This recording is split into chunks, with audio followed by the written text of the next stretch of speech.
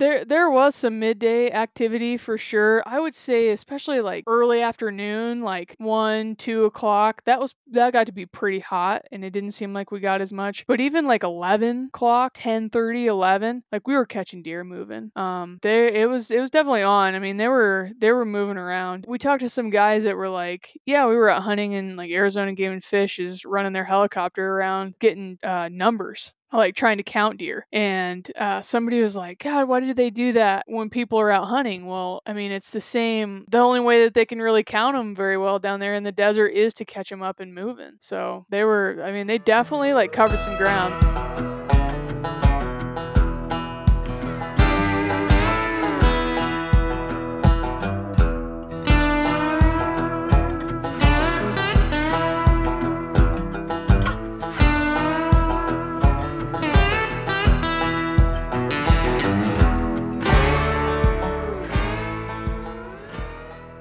The Rockcast is powered by OnX Hunt, and for good reason. OnX Hunt is the #1 hunting GPS app in the industry. Stay tuned for a Rockcast promo code. Hello, everyone, and welcome back to another episode. I'm Sam Weaver, host of today's Tipsy Tuesday, a short segment covering rockslide.com tidbits, hunting news from across the West, with just a sprinkling of tips and tricks to keep you well informed for your next adventure. First business of the day is the Wyoming elk deadline is January 31st. Non-residents now have to choose between 3 regions, the Western, Eastern, and Southern general tags. Be interesting to see how this change affects the draw odds. Arizona's deadline for elk and antelope is February 6th. Speaking of Arizona, this leads us right into today's show. Our guest is Jordan Budd. Jordan is no stranger to the Rockslide crowd, having been the original host of the Rockcast. She also is an amazing photographer and videographer. She has edited and produced multiple Rockslide featured short films. All right, everybody, Jordan just got back from over-the-counter Arizona deer hunting. She's going to walk us through the process a little bit and let us know how the sunny state of Arizona was. So, did you guys do any good down there? I had a buddy that I was with that he ended up shooting a buck, which seemed like a really old buck. Like he had a huge Roman nose and just had been fighting a ton. He actually broke off. It was either that morning that Cole shot him, or maybe just like a couple days prior, he had broke one side completely off, right down next to his skull plate. Not in the skull plate, but it completely broke off. But there was still like blood around it. Like it was pretty gnarly. And so they were fighting really hard down there with the rut. Yeah, it was interesting. Is that the first time that you've been down there, or you've been a few times? Or Yeah, that was the first time that I've been down there. My buddy did it last year, so he kind of had an idea of where he wanted to go, and he was like, "Dude, it's really fun. Like they're in the rut, you're hunting the desert, it's fairly warm, there's a lot of deer, and you should come hang out and help me." So that's what I did. yeah, I think this year, no doubt, it was a great year to head south, try and break winter off a little bit. Yeah. So we got out of guiding, like the Nebraska season ended the end of December. So we basically went from there straight down to Arizona. Once we got there, the weather in Nebraska, it was -35, like a couple of days ago. Just like this really bad cold snap. It's not like that all the time. But yeah, -35. And I was like, well, it's 25 here. This seems cold.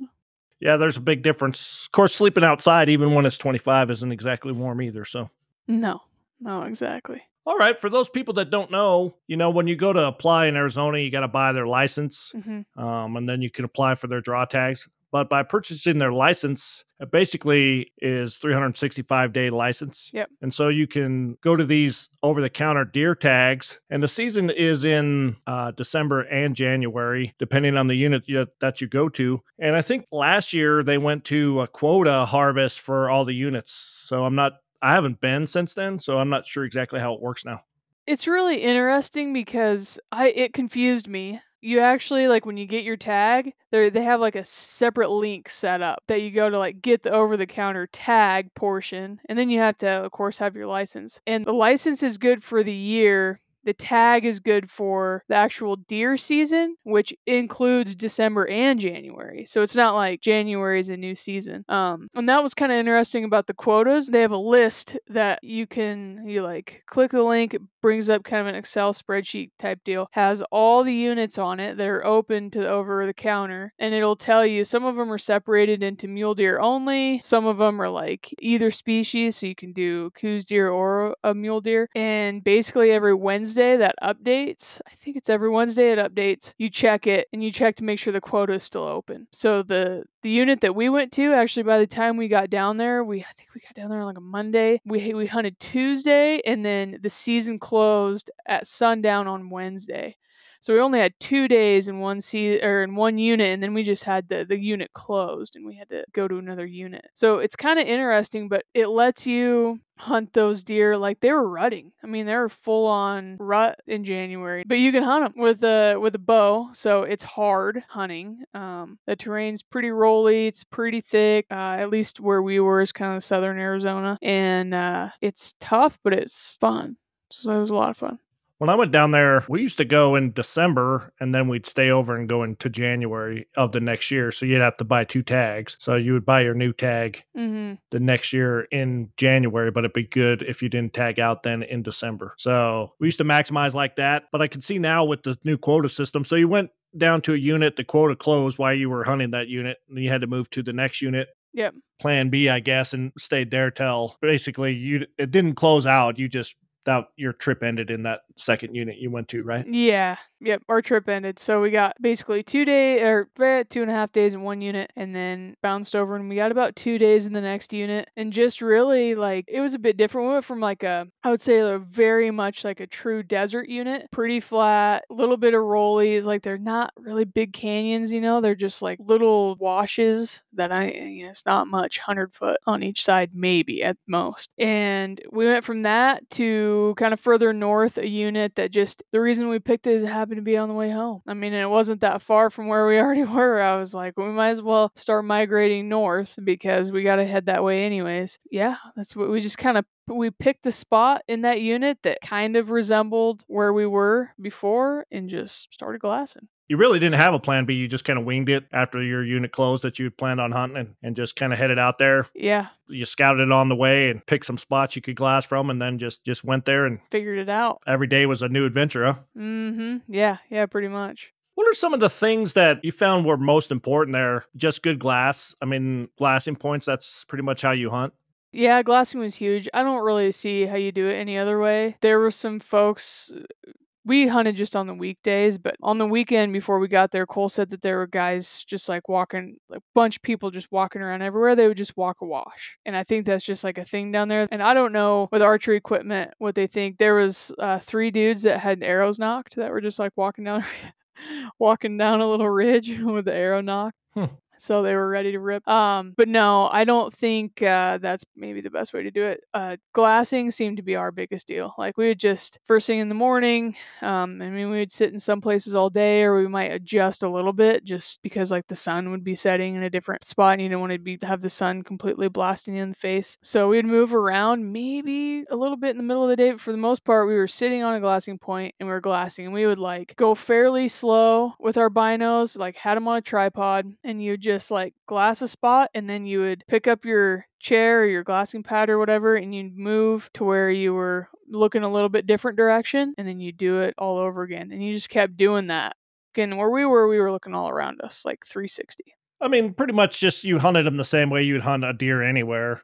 Just the terrain was a little bit different. Mm-hmm. Were they active? I mean, just pretty much early and late, like you would think, running deer, or some midday activity, or just crazy? Yeah, there was some midday activity for sure. I would say especially like early afternoon, like 1, 2 o'clock. That got to be pretty hot, and it didn't seem like we got as much. But even like 11 o'clock, 10:30, 11, like we were catching deer moving. It was definitely on. I mean, they were moving around. We talked to some guys that were like, yeah, we were out hunting in like Arizona Game and Fish is running their helicopter around getting numbers like trying to count deer. And somebody was like, God, why do they do that when people are out hunting? Well, I mean, it's the same. The only way that they can really count them very well down there in the desert is to catch them up and moving. So I mean, they definitely like covered some ground. There was a couple of deer that we had seen previously, but a lot of times, like if you had a good buck, like we saw a few bucks and maybe touching 170, kind of up there. So like good, potential for an over the counter archery type deal. But if you didn't try to stalk those deer then, like who knows where they're going to be that evening. That country, they move so much, it can trick you because the deer density for the most part is pretty low, but they tend to be in larger herds of does during the rut. So, when you find the deer, you're kind of found them. And when you don't, just looking at the desert, I guess. Yeah, that's pretty much it. There's a lot of stuff down there that wanted to poke you. There's we had to learn all the different kinds of cactuses. So when we were trying to talk each other in on a stalk, we could differentiate between one cactus to the next. And yeah, it was interesting. Well, I think you bring up a great point too, especially for somebody that's never been to the desert. I mean, just trying to lay your landmarks out of how you're going to try to navigate to where you found the deer from where you are can be super difficult, especially when you get down in there and everything looks the same. Like up here, there's places, well, up here, in Idaho or like the regular mountain, there's usually pretty large defining land features. And even though maybe they don't seem big at the time, once you get down to the desert, they seem a lot bigger because when you're down there, there's nothing. I remember finding a couple of the first deer and just being telling them, I don't know how I'm going to talk you into it. We just started going way far away. There'd be some mountain peaks a long ways in the background, and you'd have to pick one of those and then work your way in closer. Just start big and work small. It was really tough. And then to get to where you could really glass things well, you had to get pretty high on knobs, and some of those knobs, I mean, they're not really that tall anyways, but you get to the top to where you could glass all the way around you find a deer, you look at it. There was a stalk that I had made on the last evening before that first unit closed, and looking at it, I could see where the deer were, and there was a little saddle, and I was like, I can't screw it up. It's in the saddle. It's one of the most defining features we can see. I know exactly how I'm going to get in there. And man, I got over to him, and I was on the bottom of all that stuff, and I'm like, there's saddles literally everywhere. There's no, it was, yeah, it was real, it's real difficult. I hunted Nevada this year and the vegetation was really short. And that was what I found. It was kind of like you couldn't see it. And then you would roll the next hill and you'd be like, that looks exactly like where I just came from. Where am I exactly? Yeah. When you look at it from the other side, it looks vastly different than when you're on the same side of it. And you can only see a little bit. Every time you take a little look, it looks the same as where you just been. It can get confusing really quick. It's definitely worth, if you're in that, I mean, even it doesn't matter what kind of stock you're going on, but especially down there, taking some extra time to really okay, this is where they are. Where are my other landmarks? Where do I need to get to that I think would line up with, where I need to stop to turn to go to them, or any landmarks, make sure you have that burned into your brain before you go on the stock. Because if you just are all right, I think I know where he is, pick it up and take off, you're going to get lost. Let me ask you this. Normally, how I would hunt during archery season, which would be early August, early September, you'd wait till the deer bed. I would think in the rut, you can't really mess around too much. Once they're in one spot, you kind of got to make your move and try and cover some ground and get there before they just get up and start moving somewhere else. Is that kind of how you worked out, or you just kind of bedded them up and hope they stayed there for a while, or how did that all work out? It was really hard to bed them up. There was some deer that we bedded, and this is kind of a small sample since we were only there a couple of days. But there were some deer that we bedded up that by the time we saw them bed, and I saw them go into this little. It was some mesquites. And I could have seen them coming out. As soon as we did that, then I sent Cole on stock because I thought they were going to be there. They were just going to stick there, Yeah. And they were really only bedded up for maybe 30 minutes, and then they jumped up. They left and had gone, another 800 yards or so, and went over a little ridge just to get on the shady side. I stalked a buck that was cruising, and that was really hard because he doesn't really They are really just kind of randomly cruising. Like they're kind of on a mission, but it's not like one direction. It seemed like when we found bucks that had does with them that were like following a doe, the does had a mission, but it seemed like they were a little more linear. If you halfway saw which way they were going to go, then you could just take off and basically try to get in front of them. And honestly, like a big key for down there, it's just the way it is down there, is like radios. The onX Hunt Elite subscription will provide way more value than the $100 annual fee will cost you, and that's before you apply the 20% ROCKCAST promo code. You'll use onX on every hunt, every planning session, and now save money with exclusive deals on gear from the industry's best. onX Elite also includes application and draw odds tools, educational resources for all species, exclusive mapping and scouting tools, and last but not least, access to nationwide coverage, and now Canada. onX Hunt Elite is trusted by millions. onX has also released new features to help make hunters more successful. Already known for nationwide public and private land ownership and being a fully functional GPS without service, onX Hunt has just released new aerial imagery options like Leaf Off, recent imagery updated every 2 weeks with historic look back, and imagery on demand.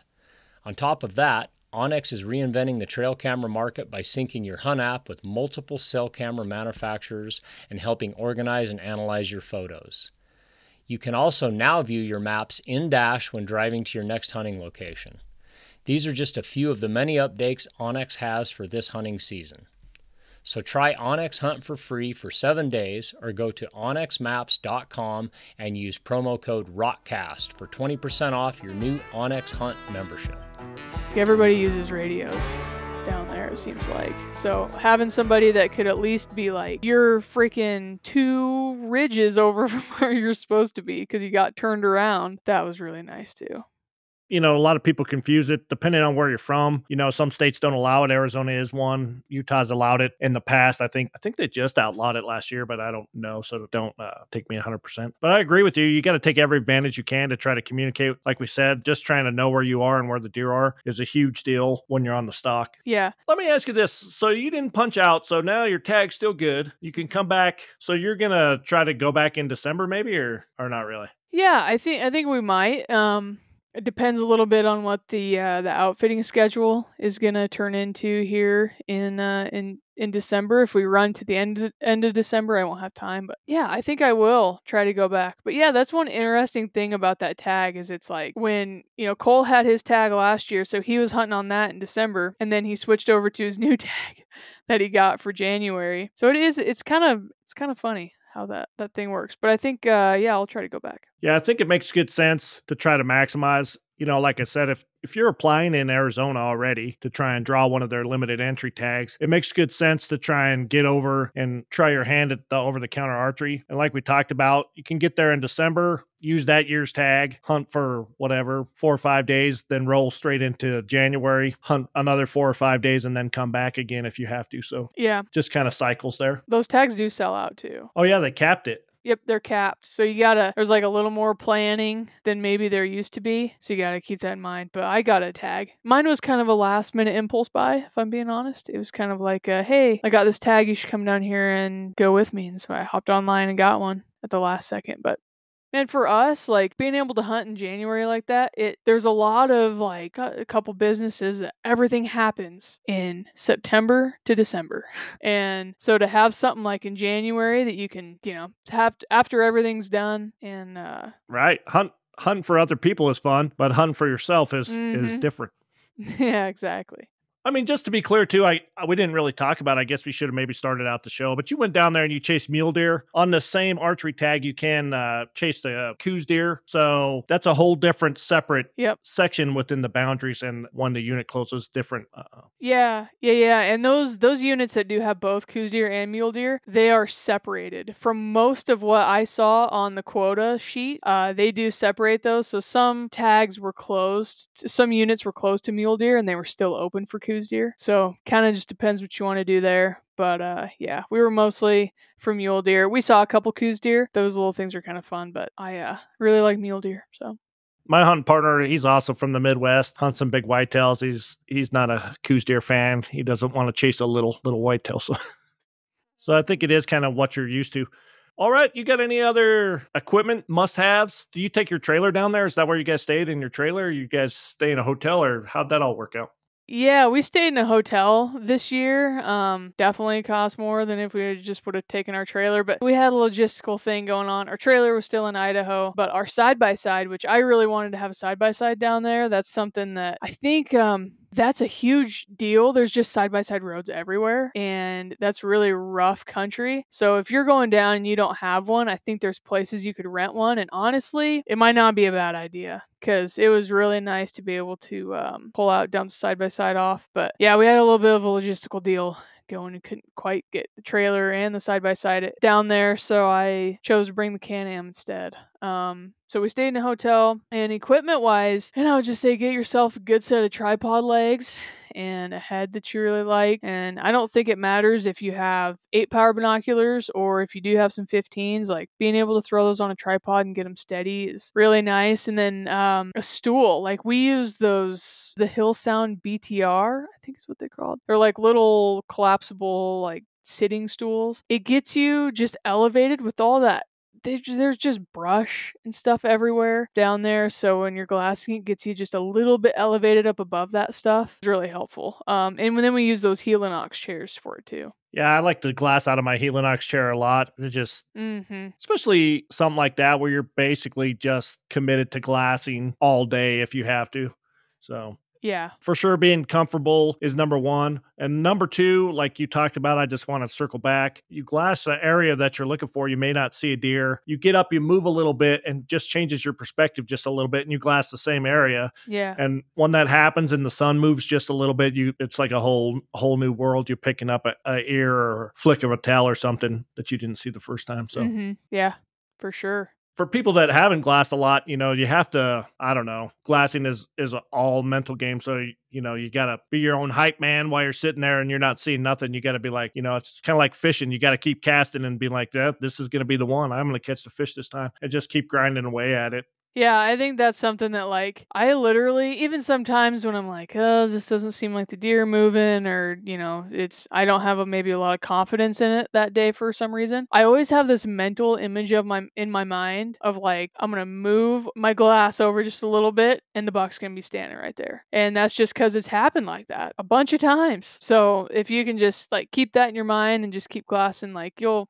pick up deer. It's all a persistence thing. For me, I like to think about what I think a ear of the deer is going to look like, or just an antler tip or something. I can get caught up in trying to Yeah. find the whole deer Mm-hmm. and just, glass really fast and then be frustrated that I'm not seeing anything. I also found, even looking at does and get an idea of how big they should be, their proportion to the terrain, Yeah, that's huge. really helps me out when I'm trying to pick that apart. Then I know what size ear I'm looking for, what size the deer should be. Yeah, we got up there that first evening and I was like, I feel like I just need to see one so I know what I'm looking for. Cuz sometimes you like, you'll be up in the mountains and you'll finally find a deer and you're just like, no wonder I've been missing them cuz they're a mile over there. In a related topic, I was hunting with a guy, Mhm. elk hunting, and he was like, "That's got to be an elk over there." No way, dude. Look how big that would have to be for that to be an elk. Yeah, Like it looks like an elk. I mean, the coloring was perfect, but it was a giant rock. I was like, that thing would have to weigh 3,000 pounds to have to be an elk. So it just helps you to have a little bit of perspective. for sure. I always like here anyways, I always like to look at like little trees around me and then look at trees where I'm looking and be like, how big around is that thing? Like Oh, do yeah. they look tiny? Yeah. Yeah, that's a good idea. I never thought about it really that way. Helps you get perspective when you haven't seen any deer using the tree itself. Mhm. Nice. I'm glad you got to find a little sunshine. I'm excited to see what you got going on this year. I'm sure we'll see you at some of these shows coming up. Yep. Anything you want to close out with? Man, I don't really think so. I started doing a little podcasting of my own, calling it Jordan's Toolkit, but I'm just doing some random stuff, mostly using it to just recap things just like this Arizona hunt that we went on, like dive a little more into detail on the gear I used and a little more like a day by day, play by play type of deal. But yeah, that's pretty much what I've got going on. Yeah, I've been following Jordan's podcast, The Toolbox there, and on our last, I don't know if it was your last episode, maybe the episode before, you basically kind of just closed out your guiding season, what happened. You had your guide, Yeah. Cole up there, and Leah was on, and you guys just kind of walked us through how the whole season played out, and, there was a lot of good tidbits in there. Yeah, I've been super enjoying the Toolbox. I hope you get a few more episodes out. I know you've been super busy. It's kind of been on the back burner for a minute. Yeah, it is. And man, I mean, you know how it is. It's not as easy coming up with all this stuff as it seems. I'm glad that you started the Rockcast. I learned a lot from you, and yeah, it's a lot harder than I ever thought it was going to be. So, yeah, it's crazy. I'm glad to see you doing it. You're still working on photography. Where can people check you out there on Instagram? Check out some of your pictures and whatnot.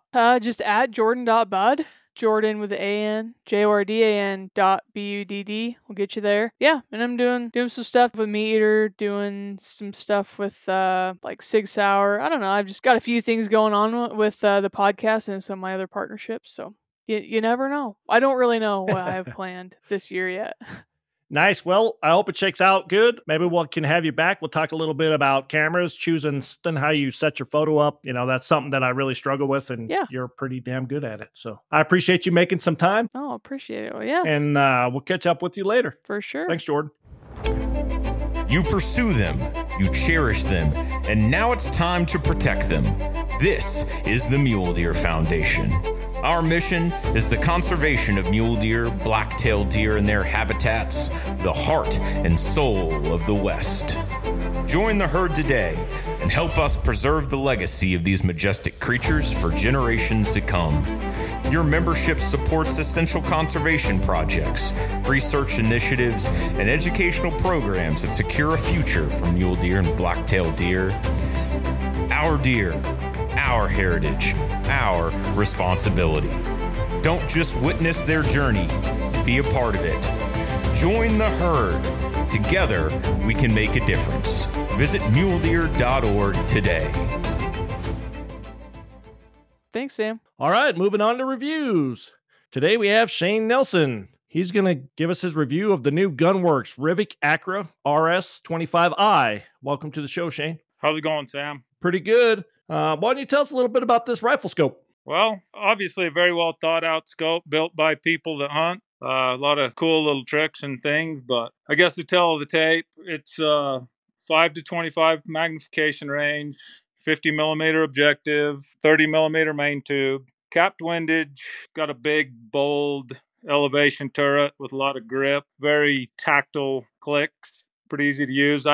One thing I really liked was big numbers on the turrets. For us old guys, that's a big plus. Really easy to see the numbers. What's this thing weighing in at? 36 ounces. It's a big boy. It's chunky for sure. It's only like 14 and a quarter inches long, but it's got plenty of real estate for mounting. I've got it currently on a long action Lone Peak and fits really well. So there's plenty of tube there. Reticle's pretty plain. I mean, they call it the ultimate first focal plane hunting reticle, which is a pretty bold statement, but I like it because it's plain. It's clean, got marks every minute. Crosshair is just a floating plus sign in there. It's 2 minutes high and 2 minutes wide. Every fourth minute is marked on the vertical wire, or the horizontal wire, out to 16. And then it's got those cute little wind icons on the ends. I'm not a huge fan, but anyway, they're there. The horizontal post is just a tapered post, kind of reminiscent of the old Weaver K4. Oh, nice. It's very usable at low power. I mean, it gets you right in the middle, and I haven't shot it at big game, so I'm just assuming, but it's very easy to see, even on 5. 25's a lot. I shot it mostly in the 10 to 12, maybe even 15 power range, just to make spotting shots easier and getting back on target. Yeah, and it has illuminated reticle also, right? It is illuminated. It's just on the focus knob, the parallax knob on the left side. The center of that is the illumination button. Short press turns it on and returns you to wherever it was when you shut it off. Then each short press after it's on will take you up to max, up to number 10, and then turn around, and each short press will take you back down to the bottom. And then a long press shuts it off. Right, so every time you turn it on, it just goes back to its last setting? Returns to where you left it, yeah. And then you work it all the way to its brightest setting, then back down to the lowest? Correct. One thing, each rev on the elevation turret, 25 minutes. It'd be super easy to add a custom cut turret for your particular load if you're into that. I prefer just the MOA or mills, but mills are coming this year, they say. So currently the Rivik's only offered in MOA? Yes. Yep. One of the other features that we didn't quite hit on yet is mounting that thing up. Why don't you tell us a little bit about how they mark the tube? Yeah, forward of the turret, there's 2 horizontal lines in the center of the tube. I guess by design land right between the gap in your front ring. Makes it really easy to level things up. It levels up very nicely. It's quick and easy and pretty reliable. Once you got it mounted, then you took it out and you shot a little bit, you tested it. Kind of walk us through the process you did there. I just mounted it in some Seekins/Vortex rings, 4-screw rings, 25-inch pounds of dry per form specification and what Gunworks recommends. I didn't bore sight it. I just shot it at 25 and walked it in. Only took a few shots. Everything moved the way it should. Lined up really nice. Like I said, zeroed super easy. And then, after I got it kind of zeroed to my ability, I'll never really be a great shooter. But anyway, shot a group or 2 and then took it out. Every few shots I'd wind it up 8, 10, 12 minutes, bring it back and then shoot the same target and seem to stack the bullets in the same place. Always acted like it wanted to return to zero pretty well. After that, I, just reset to zero, which is super easy. It's got a little screw, a top screw. You just pick up the numbered section of the turret and reset it to zero. These zero stop, you have to completely disassemble that top stack. 3 little set screws inside, screw the little collar down. It's a good, hard zero stop, very easy to set. No gymnastics, no nonsense, just really straightforward, really easy. Screws are a little small, hard to see. I'm pretty sure I could twist them off or break the little Allen wrench, but just a minor bitch. After that, I set up just a little square target with 4 dots on a piece of paper, 4x5 square. Started at the bottom left target, shot 1 shot, dialed it up 4 minutes, shot, dialed right 4 minutes, shot around, brought it back 2-0 and shot again. All tracked as I would expect and within my abilities. After that, I took it out, dialed it up. I think I added 8 or 10 minutes, shot a few shots, came back to that same target, started at the bottom right and went around backwards, all the way around back to 0. And through all that nonsense, it tracked very well. All the bullets landed where they should have. Seemed to work very well, in that brief test.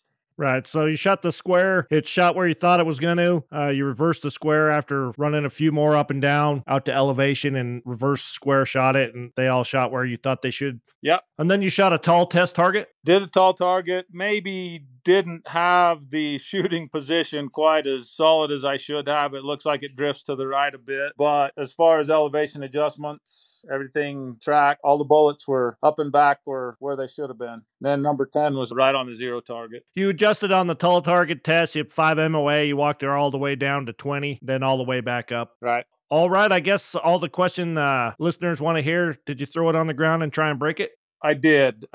As much as my heart would stand. All up, the rifle's 14 pounds. I held it at 24 inches, just knee height, and dropped it on a thin shooting mat that was on some DG-type gravel ground. Pretty hard pack. Shot after that drop. The bullet impacted 3 minutes low and about 1 minute right. I dropped it on the left side, picked it up, dropped it on the right side from the same height, and shot again. The bullet landed right next to the point of aim, about 1 minute right. So it shifted a little bit on the first drop. Seems like the second drop might have brought it back to where it should be.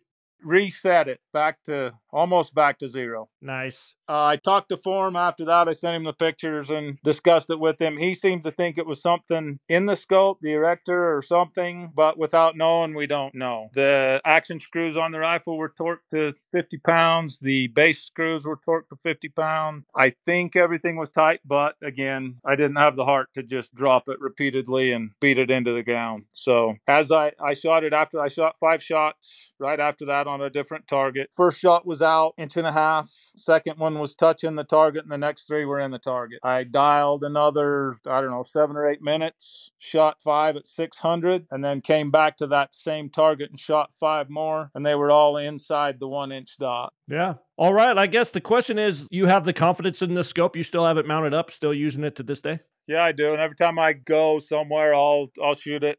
Seems to be holding zero very well. Still work, dials the way I expect it to. So far, it's a good scope, but it's only had a little bit of use. I can't and will not profess to the durability of it, but everything works. Got a lot of good features. Obviously designed by people that know what they're doing and know what they want. Right. And you have about 500 rounds shot through this? 500-ish so far, yeah. All right, Shane, I appreciate it. If anybody has any further questions, there's a write-up on the homepage. I'll have it linked in the show notes. And if they want to get a hold of you, Shane, and ask you a few questions, where can they find you at? Yeah, message me there on Rockslide or ESO, TWO, and the number 2 on Instagram. All right, there you have it. All right, thanks. We'll catch up with you later, Shane. Hey, thanks, Sam. See you. On to the Conservation Minute. I just want to give another shout out for Coloradans for Responsible Wildlife Management. If you've never heard of the CRWM group, please go listen to Travis Hobbs and Don Gates discuss Combat Colorado's newest ballot initiative. Let's move on to Howl for Wildlife and Washington State as they push towards a constitutional state amendment to protect their hunting and fishing rights. A group of bipartisan Washington state senators have proposed Senate Joint Resolution 8208, aiming to enshrine hunting and fishing as constitutional rights. The resolution seeks to create an inevitable right to forage, hunt, fish, trap, and harvest wildlife and fish. To proceed, it requires an approval by 2/3 of both the Senate and the House, and a simple majority vote in a statewide election. Key points for the proposal include 8208 is spearheaded by Senator Wagner and co-sponsored by a mix of both Republican and Democrat senators. The bill is set to begin with a hearing and recommendation on January 22nd from the State Agriculture, Water, National Resources, and Parks Committee. A 2022 survey indicated strong public support for legal, regulated hunting in Washington state. This resolution is introduced amidst discussions on a new conservation policy by the Washington Fish and Wildlife Commission. This policy aims to guide decisions related to managing fish, wildlife, and ecosystems. However, it has faced criticisms for potentially excluding and dividing its stakeholders into wildlife conservation. Supporters of 8208 argue that hunting and fishing are integral to the state's heritage and should be preserved. They emphasize that the role of sustainable use in wildlife conservation and the contributors of hunters and anglers to the conservation efforts. For those interested in supporting this initiative, engagement can include staying informed about the progress of 8208, participating in public comment opportunities, and contacting local representatives to express support. I'll have a link in the show notes. This is the final reminder to vote on your favorite mule deer, sheep, and whitetail photo in the 2023 Rockslide Best of Photo Contest. Head on over to rockslide.com, that's ROKSLIDE.com. Go to the hunting forums, go to the species you wish to vote on, and they're sticky at the top of the forum. In closing, I encourage anyone who missed last week's Rockstaff Favorite Gear podcast to check it out. With over 20 mini interviews about what gear worked and what gear didn't, it's a do not miss episode. Check out the link in the show notes. Until next time, this has been Sam Weaver.